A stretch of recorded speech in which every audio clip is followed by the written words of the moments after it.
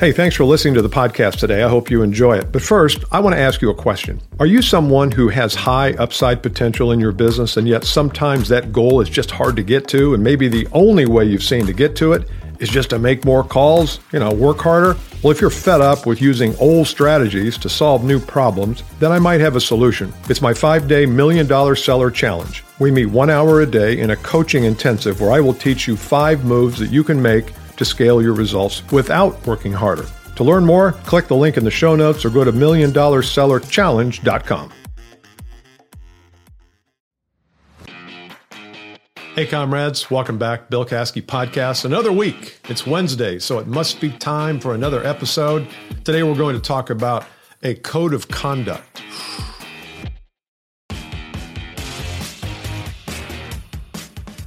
The military has a code of conduct. Typically governmental agencies, most, maybe not, I don't know, have codes of conduct. Football teams, performers have just the way they move around either the stage or the world or the market. And I think high-achieving sales professionals also should have a code of conduct.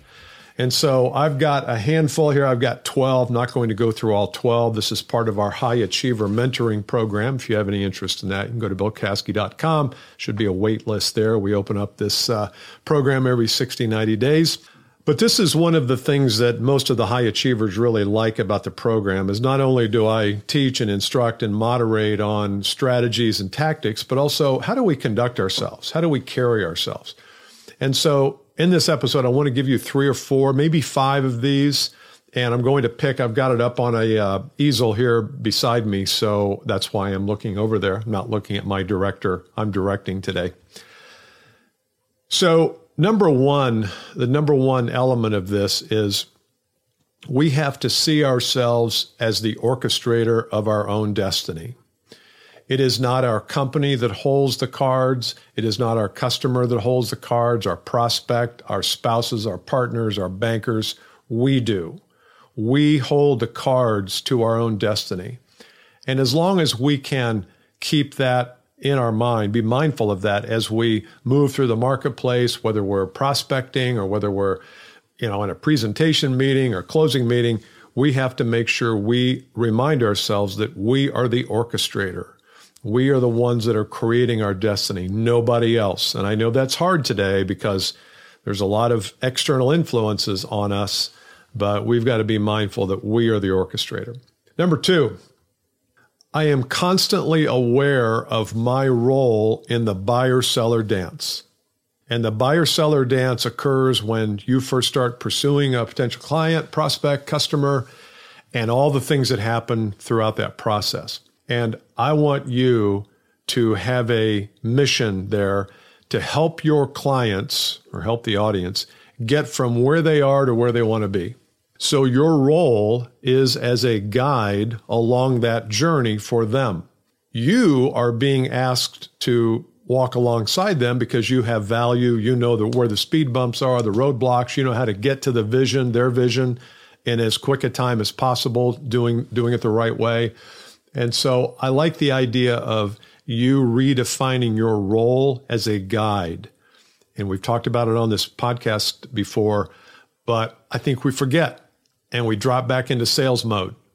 And you will sell as much as you need if you can put yourself in the guide role, and guides help the audience get from where they are to where they want to be. Now, part of that is you need to have tools to determine where they are and where they want to be, and what are some of the roadblocks internally that they may have. But that's number 2, is you've just got to redefine your role in the buyer-seller dance. Number 3, we take responsibility for everything that shows up in our life. If we go on a drought where we are 0 for 10, we make 10 proposals, we get 0, it's our responsibility. We can't blame the world, the market, the pandemic, the customer, our manager, marketing, bad PowerPoints. No, it's all up to us. Again, if you think about number 1, which is where we are the orchestrator of our own destiny, then number 3 fits very well. I take full responsibility. Jocko Willink talks about this a lot in his book, Extreme Ownership.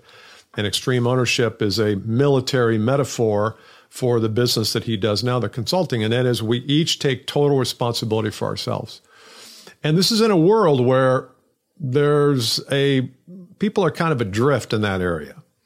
People look to other people, look to governments, look for handouts. They look for help, and I'm all for help. And I think we need help along the way, but it is up to you. Was Zig Ziglar saying, if it is up to me, if it is to be, it is up to me. So number 3, take responsibility for everything. Number 4, you do not need to ask for validation. I don't like the idea of testing out hypotheses and making a decision on them before you market test them. So let's say, for example, you decide that you want to do a podcast and you want this podcast to go to a specific group of people. You can analyze and guess and talk to a bunch of people. You can talk to your peers, to your managers, to your spouses, to everybody. And they may all say, no, it won't work. But you have no idea until you test it in the market. So I don't want validation for my ideas. I want the marketplace to determine whether the idea is valid or not.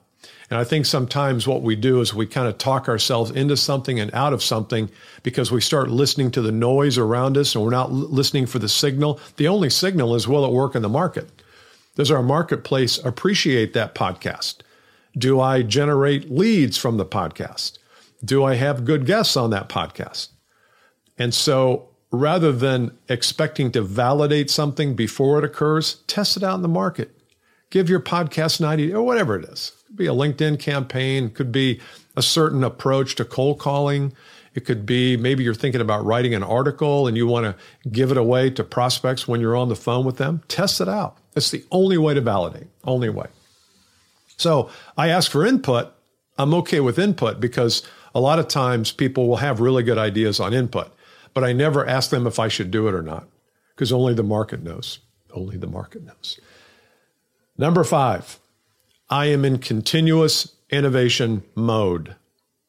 The world is changing quickly. You must innovate. Sometimes you've got to innovate your PowerPoint slides or keynote slides. Sometimes you have to innovate how you make your presentation.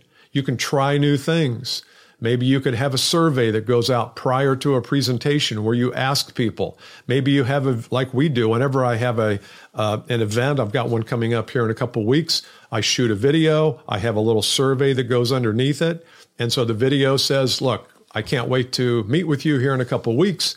I would appreciate it as I finalize my curriculum and remarks and content for you to answer these 2 very simple questions. And I give them 2 very simple questions. You could do that. It doesn't cost anything. You've got a website, you've got a phone, you've got a camera.